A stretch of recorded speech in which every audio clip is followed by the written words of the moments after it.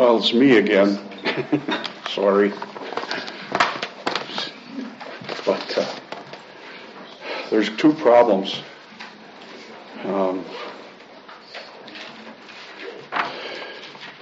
There's a problem of being underprepared, and then you struggle. And there's also the problem of being overprepared. And that also is a struggle. That will be mine today, because I've had a lot of time to work on this. Actually, the last time I spoke on Acts, which was way last year,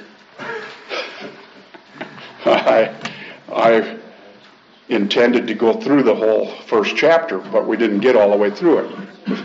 Surprise, surprise. And so I was prepared with the last half of Acts chapter 1 way back then, and then I've had all these weeks of thinking about it and the first few verses of chapter 2.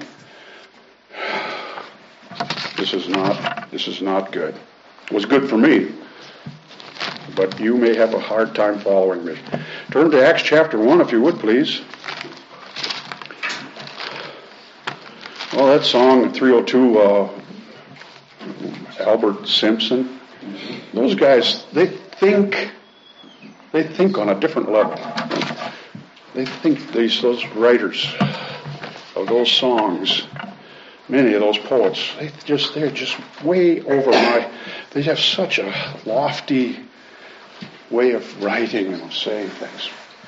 How many times I have thanked God so many times for the what I believe was a special outpouring of the Spirit of God somewhere in the early 1800s and in that time frame, and we had such a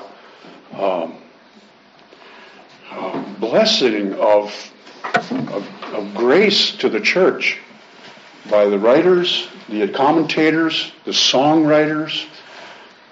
What that has been, I believe that to be the latter rains. He gave the former and the latter rains, and then that will sustain the church to the harvest, which is coming now very soon, no doubt. And how many times have I thanked God for those men and women that wrote and composed, and wow, this so much helped us. We left off in Acts chapter 1, and we might as well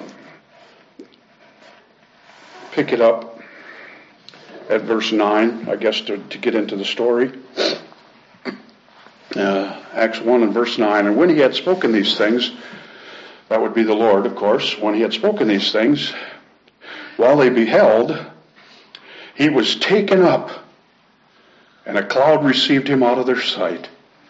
And while they looked steadfastly toward heaven as he went up, behold, two men stood by them in white apparel, which said also unto them, Ye men of Galilee, why stand ye gazing up into heaven? This same Jesus, which is taken up from you into heaven, shall so come in like manner as you have seen him go into heaven. Just pause a second and think of that song that was yesterday, today, forever. When he comes for us, it will be this same Jesus. That's what, that's a part of that song, that last verse of that song. How beautifully said. Yeah, this same Jesus which is taken up from you into heaven, shall so come in like manner as you've seen him go into heaven. Verse 12. Then returned they unto Jerusalem from the Mount of Olivet, which is from Jerusalem a Sabbath day's journey. And when they were come in, they went up into an upper room where abode both Peter and James and John and Andrew, Philip and Thomas, Bartholomew and Matthew, James the son of Alphaeus, and Simon Zelotes, and Judas the brother of James. These all continued with one accord in prayer and supplication with the women and Mary the mother of Jesus, and with his brethren. And in those days Peter stood up in the midst of the disciples and said, the number of the names together were about 120. Men and brethren, this scripture must needs have been fulfilled, which the Holy Spirit by the mouth of David spake before, concerning Judas, which was guide to them that took Jesus. For he was numbered with us, and had obtained part of this ministry. Now this man purchased a field with the reward of iniquity, and falling headlong, he burst asunder in the midst, and all his bowels gushed out.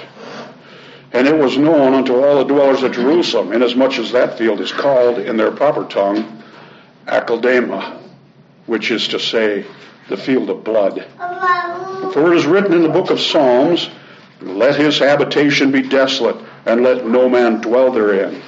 And his bishopric let another take. Wherefore these men, which have companied with us all the time that the Lord Jesus went in and out among us,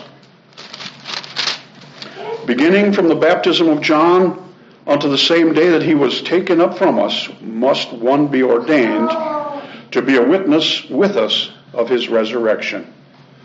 And they appointed two, Joseph called Barsabas, who was surnamed Justus, and Matthias. And they prayed and said, Thou, Lord, which knowest the hearts of all men, show whither of these two thou hast chosen, that he may take part of this ministry and apostleship, from which Judas by transgression fell, that he might go to his own place. And they gave forth their lots, and the lot fell upon Matthias, and he was numbered with the 11 apostles. We'll stop right there for now, and probably struggle to get there. We ended last time right there when the Lord Jesus was taken up from the disciples into heaven. And the angels testified that this same Jesus that went up into heaven shall so come in like manner as you've seen him go into heaven. They anticipated a return to the very place even that he was taken up. Indeed, that is still expected. Yes, the Lord Jesus will come and put his feet on the Mount of Olives. That is even told to us by Zechariah the prophet in the Old Testament. So there's no question about that. It is very similar in a sense. What they had witnessed was similar in a sense to what Ezekiel saw. And when you get into the later chapters of Ezekiel, or earlier, the glory of the Lord, it left the house. It left the city and went eastward outside of the city. And it lingered there at the Mount of Olives for a little bit as though it was hesitant to go. And then at last it rose up, it left, the glory departed, and the house and the city and the nation was left Ichabod. And so, but Ezekiel then also prophesied at the end of his writing, I think it's in chapter 44, that the glory of the Lord would come again to that very place, to the Mount of Olives, east of the city, to enter into the New Jerusalem and so forth. But that's, so in a similar sense, it's kind of a similar sense. That happened then, and the Lord Jesus went out to the Mount of Olives, and that's where he was raised up, and translated up into heaven, and would come again in that very place. Now Luke is a very masterful historian. He gives accurate details as he tells the story. You can picture it in your mind. He tells you enough about the places and the names of things so that you can actually form a mental picture of it all. And he's very, very deliberate in the things that he shares and tells us. And as we study his work, we recognize, and this would be particular if you want to study the book of Acts and his gospel also, the Gospel of Luke, which we have recently gone through slowly with Caleb. And we discovered in the book of Acts, or in the book of Luke, that Luke is not just telling the story.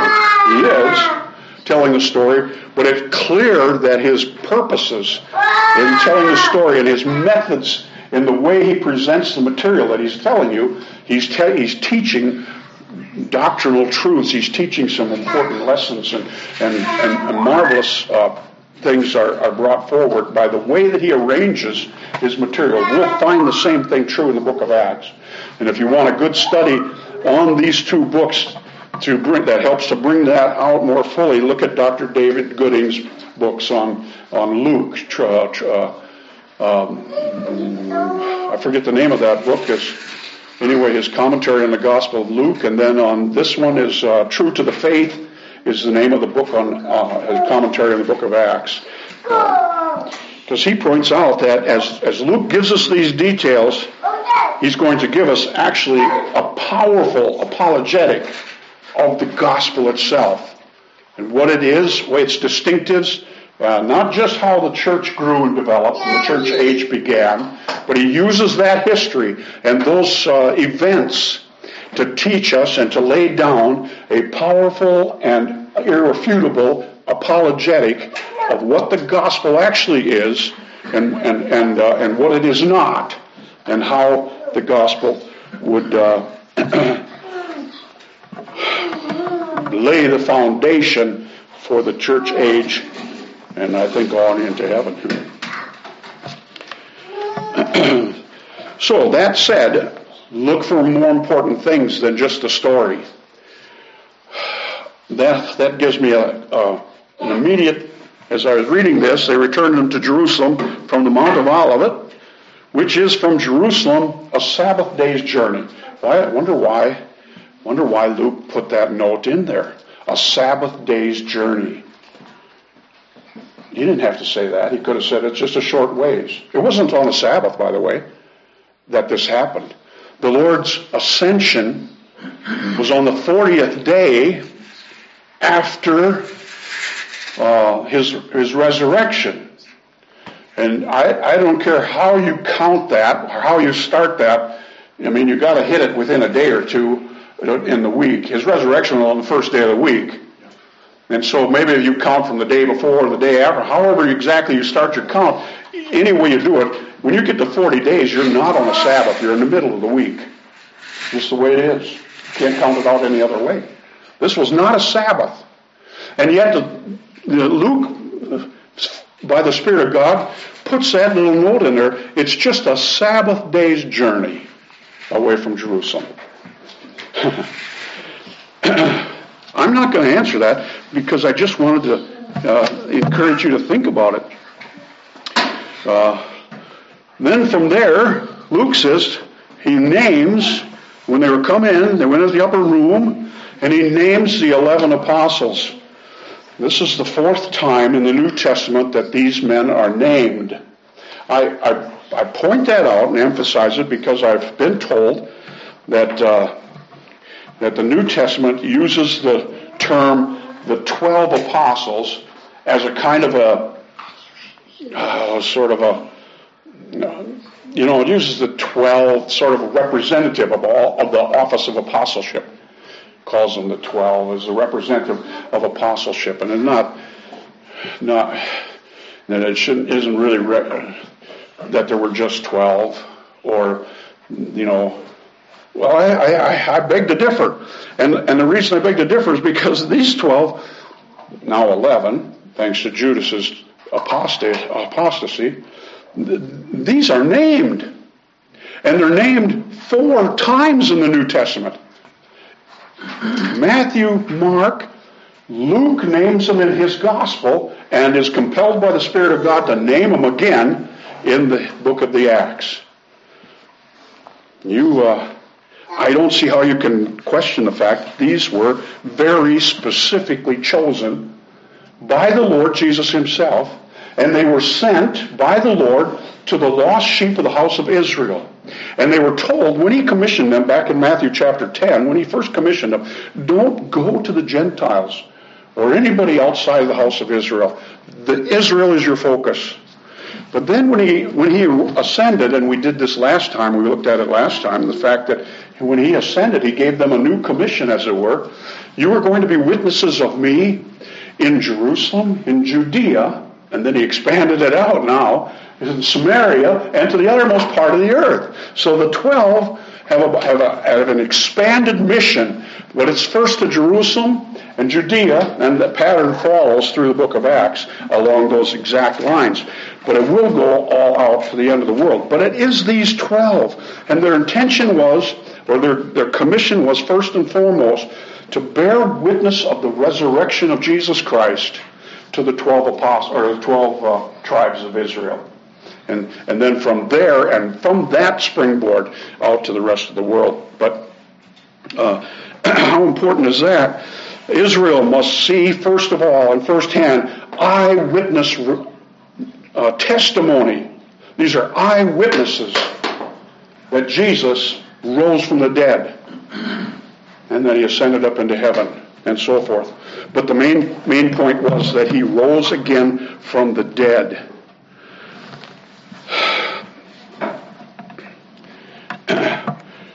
And so I think from that and from other places in the Scripture where Paul defends his own apostleship,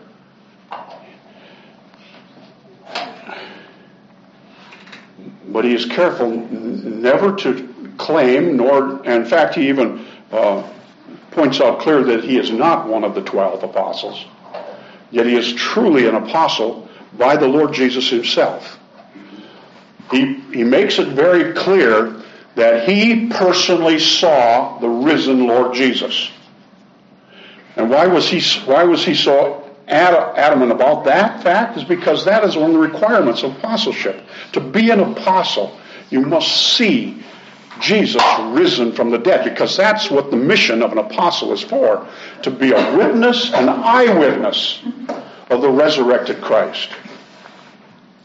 Very important. And so there are no apostles today, obviously, unless, as he did with Paul, he appeared to someone personally, but he hasn't chosen to do that. He could, but he hasn't chosen to do that, right? Okay? Anyway, there's a little more to this, but we'll get a little further down here. This breach, by the way, just make mention of the fact that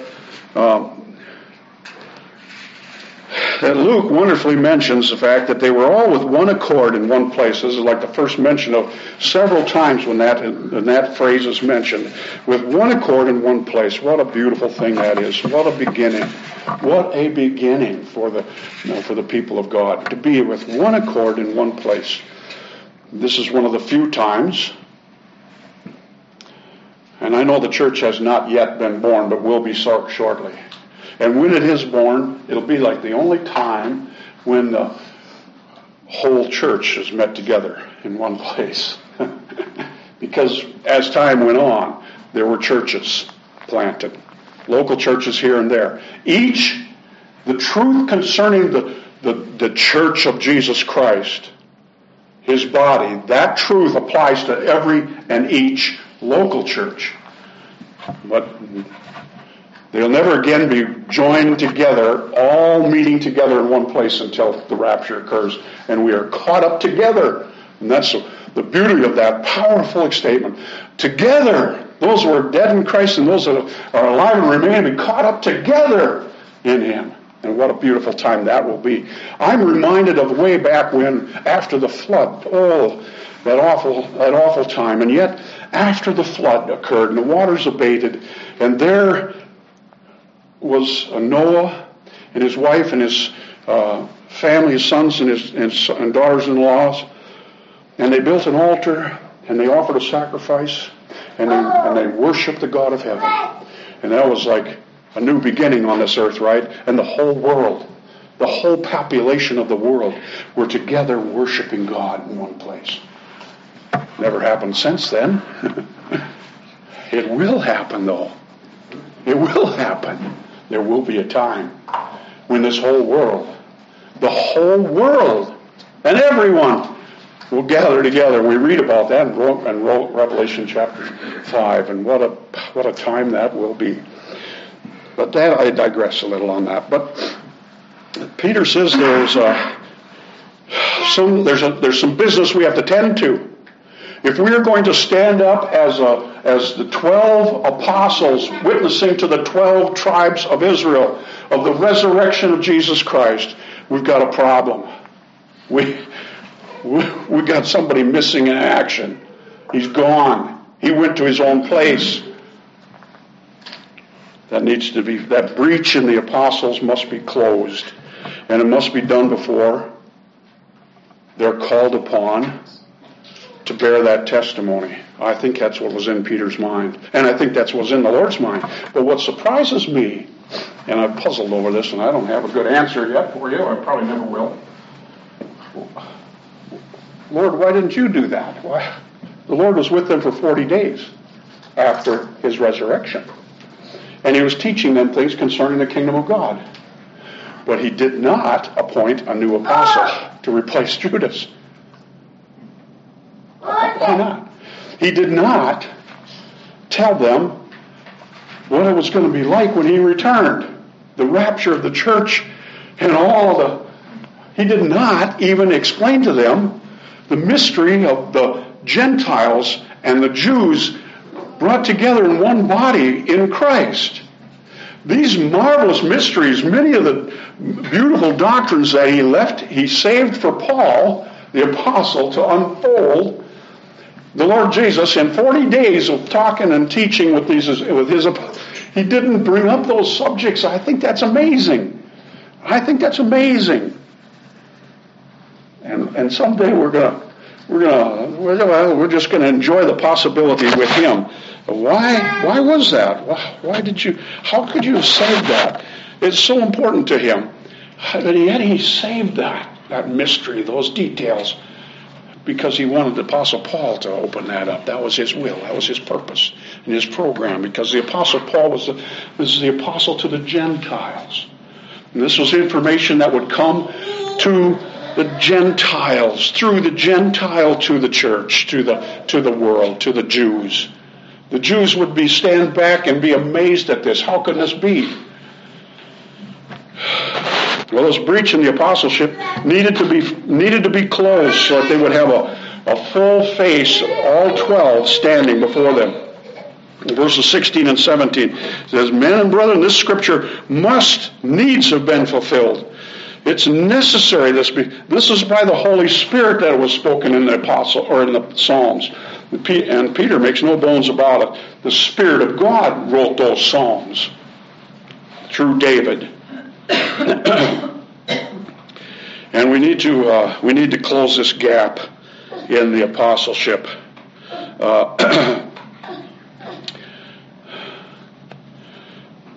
Many people have questioned Peter's authority to do this and his wisdom to do this, his right to stand up like this and take this bold step. After all, they're not indwelt by the Spirit of God yet. The Holy Spirit has not been given in the sense that he would be given, which would happen at Pentecost in the next chapter. That's one of the criticisms of Peter for doing this. He didn't have the Spirit of God. How could he know what he was doing? And that he was not instructed to do so. Although now that is not very well founded, because Peter points to the Holy Scriptures. This is according to the Word of God. He says this must needs be fulfilled. So Peter felt that he was commanded and directed by the Scriptures. He wouldn't have gotten this evidence of the Scriptures except by the Spirit of God, and yet they weren't yet indwelt by the Spirit of God, as they will be in a day or so, or 10 days or so, however long it was in that period when he did this. The Holy Spirit, in recording this, gives no criticism of Peter in this. And Matthias is numbered, we read in the last words of this chapter, with the 11 apostles. I think he has every right to do this because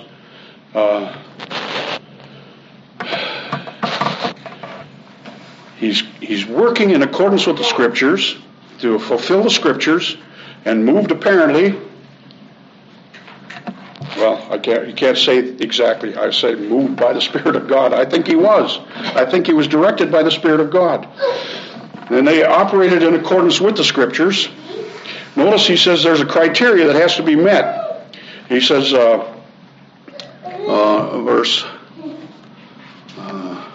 wherefore of these men, which have companied with us all the time, this is verse 21, that the Lord Jesus went in out among us, beginning from the baptism of John unto that same day until he was taken up.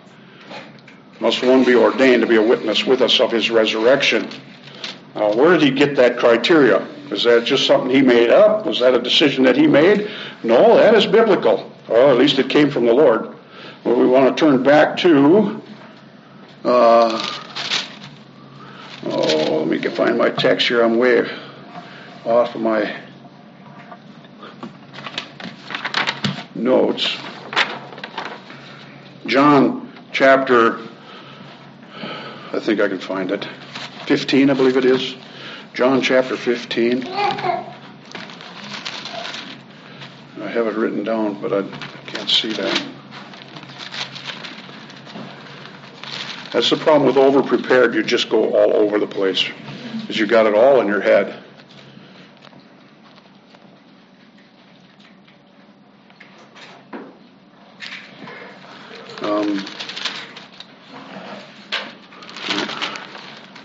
I know I made notes of it, and I think it's important. And so I'm going to find this.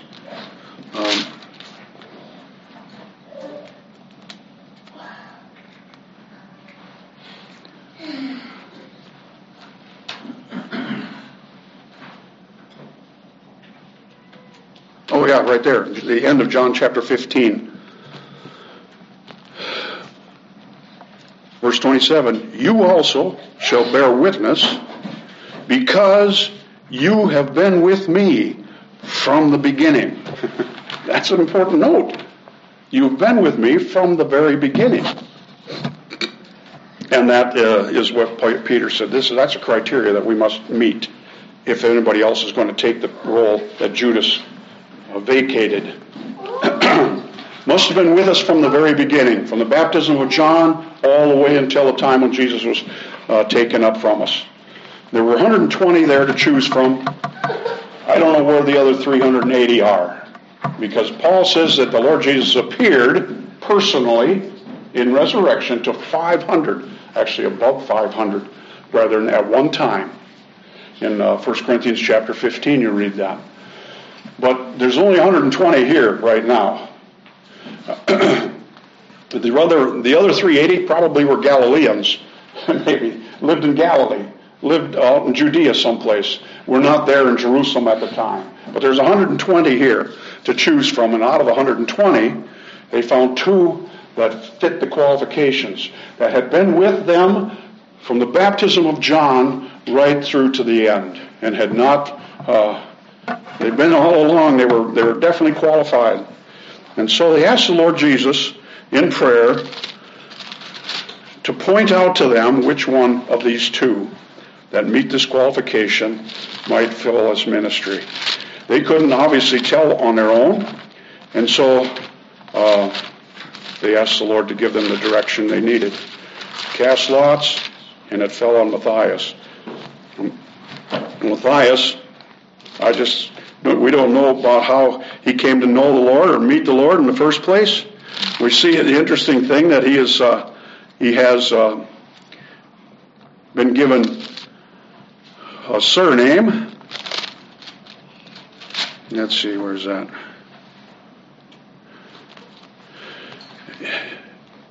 Appointed to Joseph, called Barsabas, who was surnamed Justus. I got them mixed up.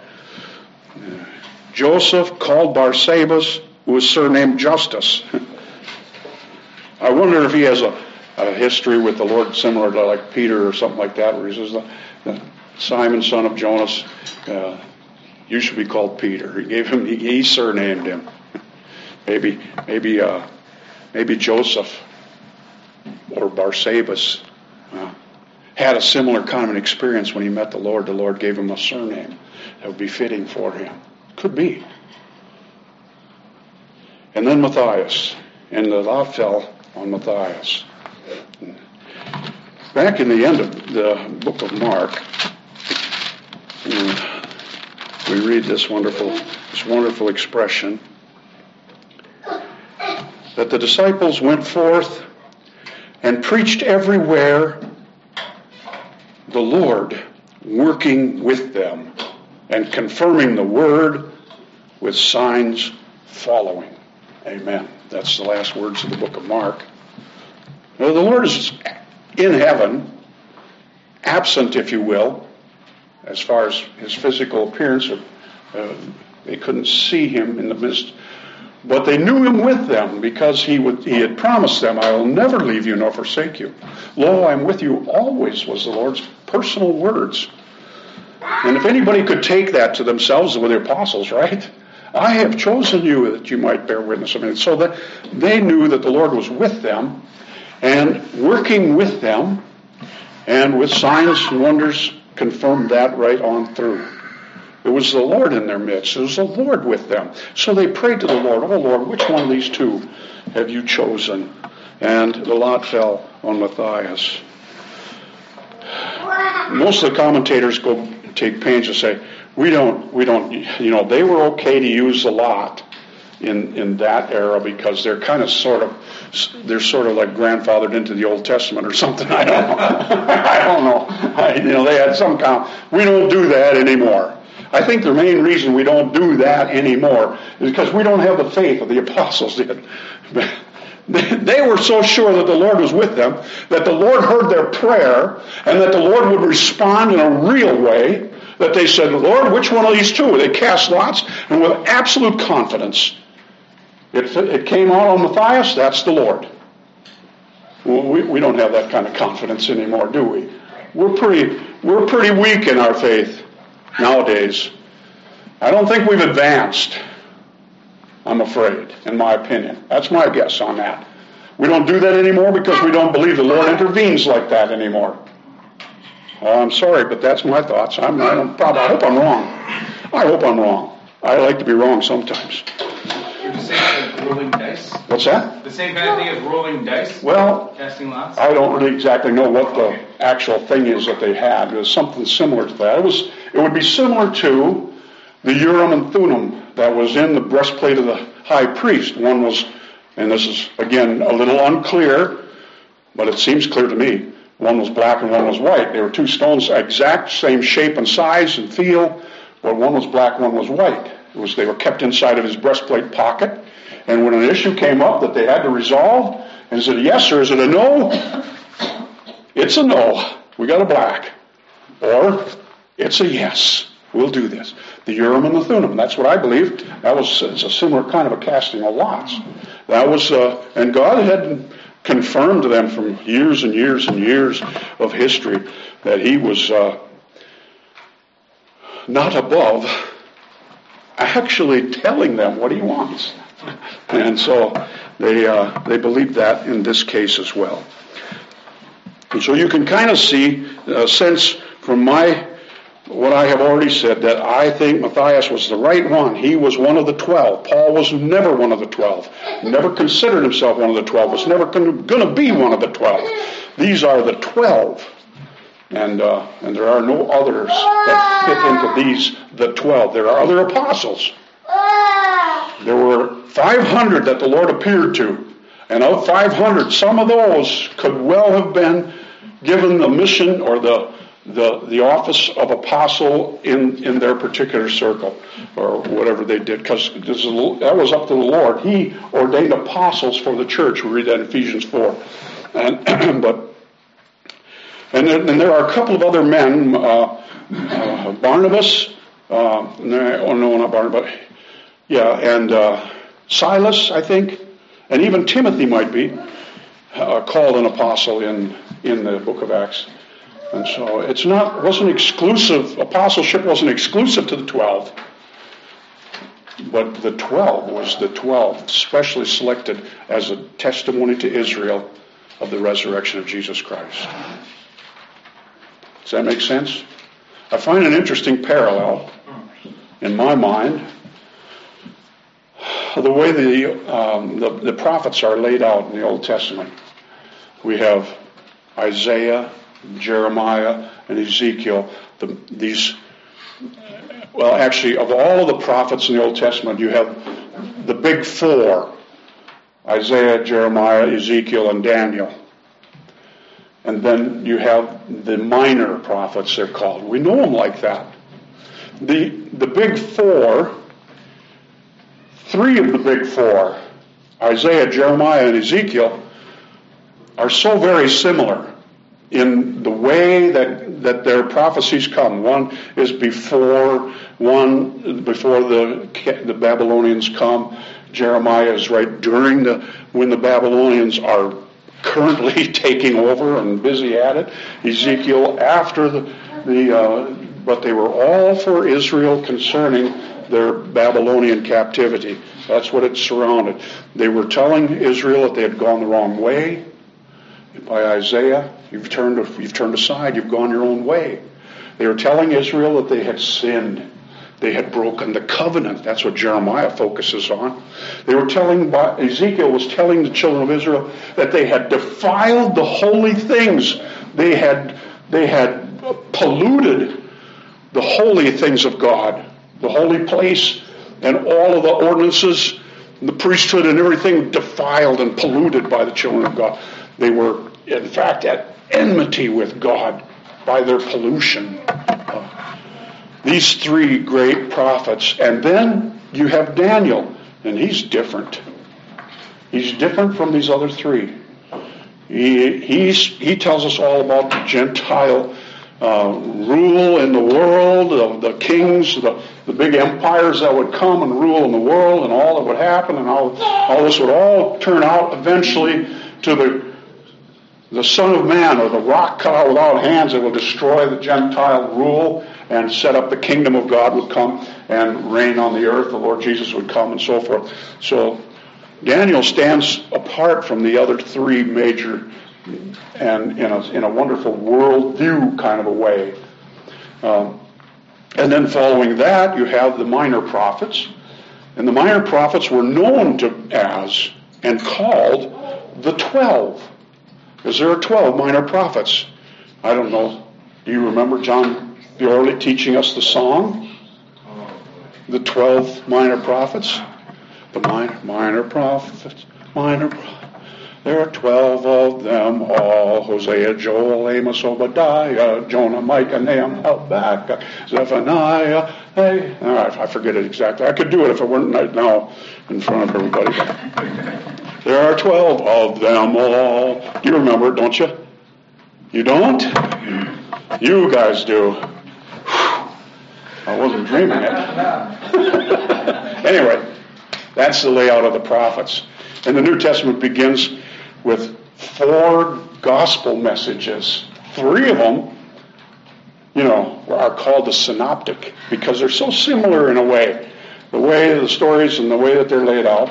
But John is the oddball. And I don't mean it in the wrong way. Different, the unique gospel with the Lord Jesus being presented for a Savior for the world. Not just Israel, but the world is in view in the Gospel of John. So similar in my mind to these. And then that's followed by the Acts of the 12. The Acts of the 12. Now, of course, it's bigger than that because half of the book is dedicated to the Acts of the Apostle Paul, which is not one of the 12. But anyway, you get the point. You see the similarity, right? The way that's laid out. I think that's fascinating and it bears more study.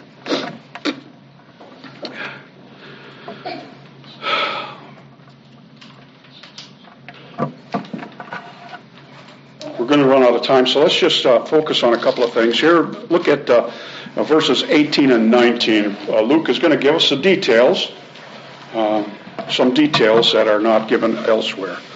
Now this man, speaking of Judas Iscariot, the betrayer, this man purchased a field with the reward of iniquity, and falling headlong he burst asunder in the midst, and all his bowels gushed out. And it was known to all the dwellers of Jerusalem, insomuch that field is called, in the proper tongue, Akeldama, which is to say, the field of blood. I think that was a good note. You could have hit that just after Akeldama. That would have been perfect. Yeah. Luke is not focusing on the details of the field's purchase because we know that from Matthew's account of the whole story, the priests are the ones that actually purchased the field.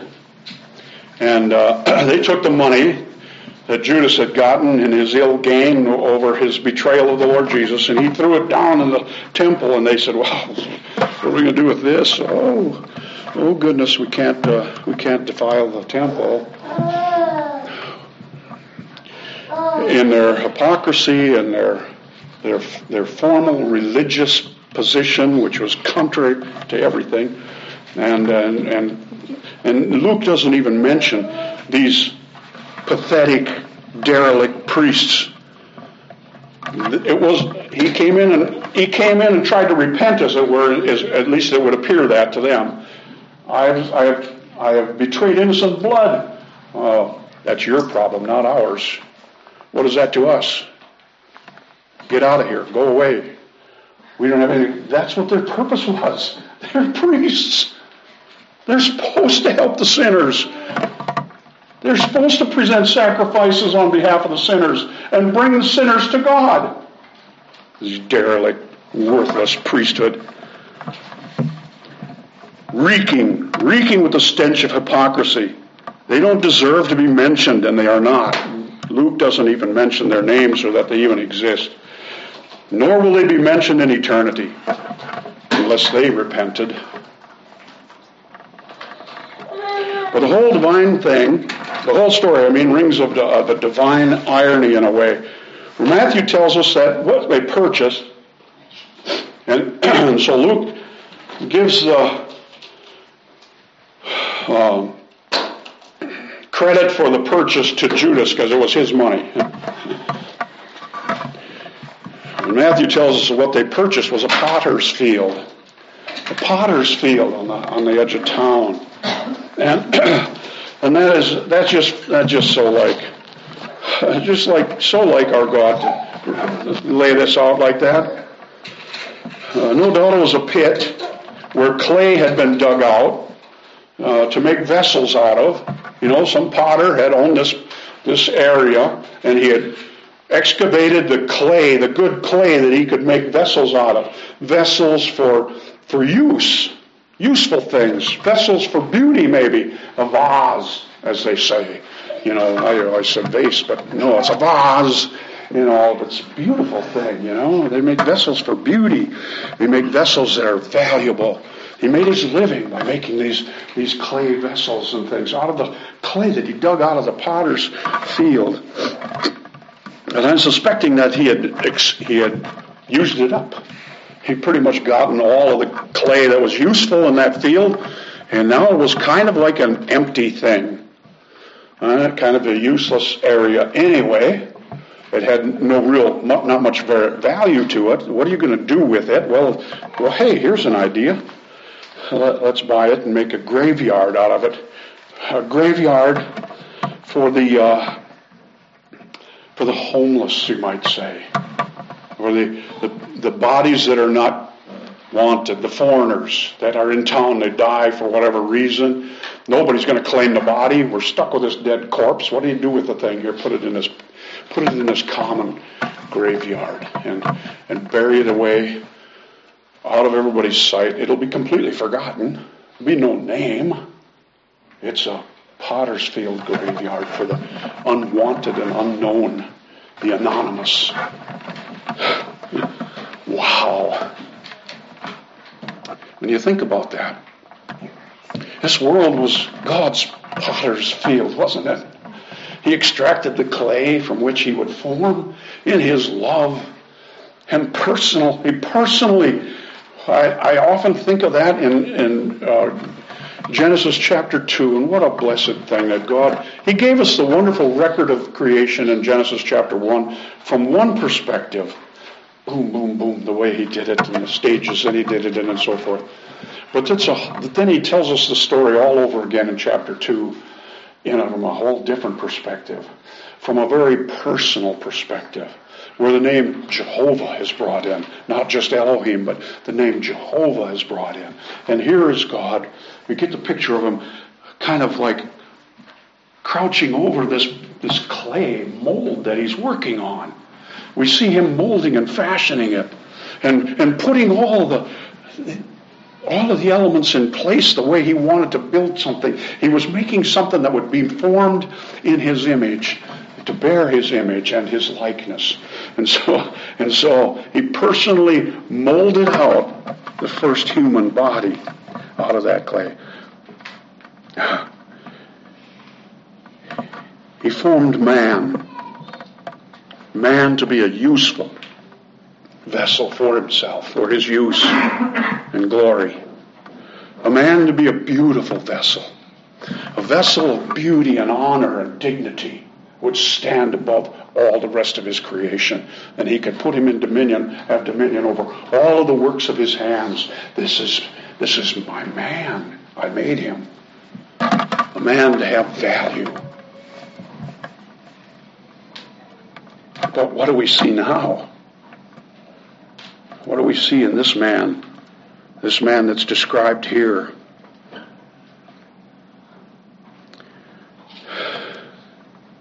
How sad, how pathetic to contemplate Judas as a example of manhood.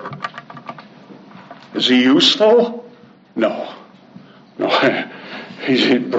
He's broken, and neck and body is ripped. Oh, I mean, it's a disaster. Is he beautiful? No. No, you can't see any beauty in a man's bowels gushed out and spilled all over the ground. What kind? It's grotesque. You couldn't even look at it. Valuable? How much value can you find in Judas Iscariot? And he's quite dead, beginning to rot. He's about to be the first body in the field of the anonymous. What caused such a tragedy? Was it his love of money and his love of self? Surely that played its role, didn't it? In poor Judas, he loved money. Oh, the deceitfulness of riches. How has mankind gone after the deceitful riches? Think of our world.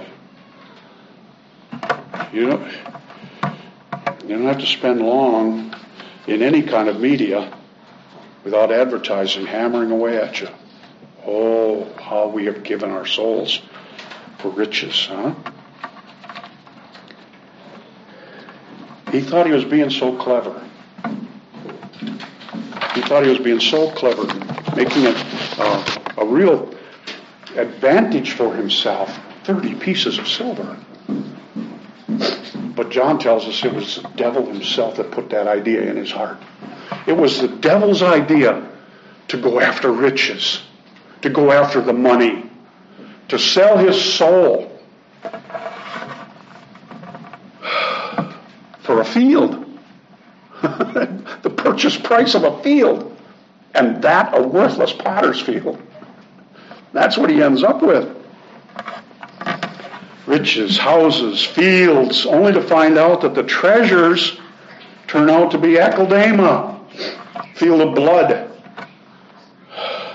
Young person, old person, all of us, be reminded of the transientness and the deceitfulness of riches, of material things, of this material world. It's Akeldama, the field of blood. What a contrast to the Lord Jesus. He didn't go after 30 pieces of silver, did he? We don't know that he had any. When he wanted to see a coin, he had to ask the people there, show me a coin. The disciples had a little purse that they carried, that Judas carried for them. As he somehow trumped even Levi or Matthew, who was a tax collector. He knew about money and how to count it and so forth. But Matthew had seen the Lord. Matthew had come to love the Lord Jesus. I don't want nothing to do with this money stuff. Somebody else take care of that. I've had too much of that in my life. That has been my nemesis all my life. That has entrapped me for years. I'm only now set free from the love of money by the Lord Jesus himself. Matthew didn't want that purse. But Judas was happy to take over because Judas loved money. Judas had not found the Lord Jesus, had not been delivered from the bondage to material things, to this life, to this, to me. How we are enslaved by ourselves to sin. No, the Lord Jesus did not have any money, that he was taken down from the cross by loving hands. Notice the difference. Poor Judas. They both hung, so to speak. But what a difference. What a difference. He had done no violence, the Lord Jesus. Neither was any deceit in his mouth. Judas, he had done violence, hadn't he? Betraying his very friend, his close friend, his teacher, and the lover of his soul. He had betrayed him. He had done violence, hadn't he? He had done deceit. He came to the Lord Jesus with a kiss. And that was his method to betray him. How deceitful is that? Oh, when you take the expressions of love and use them deceitfully, how wicked is that? That's the epitome of wickedness and of foulness. That is wickedness. And what about his body, his corpse? It was evidently, like I said, the first one buried in that common grave, the grave of the anonymous. If you would look for his body, you can't find either body buried anymore, right? The Lord Jesus was raised from the dead in glory. Judas's rotted in absolute obscurity, and no one could care less what happened to his body. He's forgotten.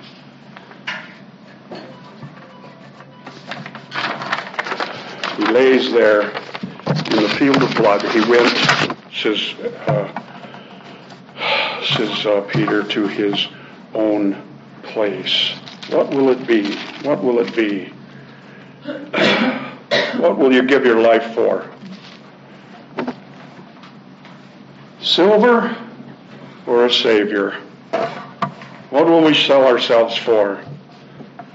A field of blood or eternal glories in heaven with Christ?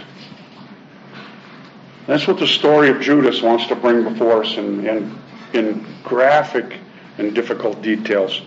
Some people think there's a contradiction between Matthew and Luke, or in Acts, where he burst asunder and his bowels gushed out. I don't see any conflict there in my mind. He hung himself, like Matthew said. The rope was probably a little on the long side. When he hit the bottom of that rope, man, the impact was so great that it tore his body wide open, and out came all his guts on the ground. That's the way I see it. It was where the branch broke. Something went wrong. May God deliver us from that kind of fate. Not that we worry about, exactly having our bowels gushed out on the ground. But the fate of being an anonymous, dead human in the field of blood, forever forgotten from eternity, from God himself. May we instead be with Christ where he is, and forever rejoicing in the deliverance that he has brought us from the bondage to the sin of our own selves and our greed for money. Father, forgive us for how weakly this was presented. I pray that you'll help us to appreciate the things in your word very deeply. Oh, we thank you. Oh, we thank you for the gift of the Holy Spirit. We'll consider that next time, if you will. But what a wonderful thing it is that he teaches us from the Word.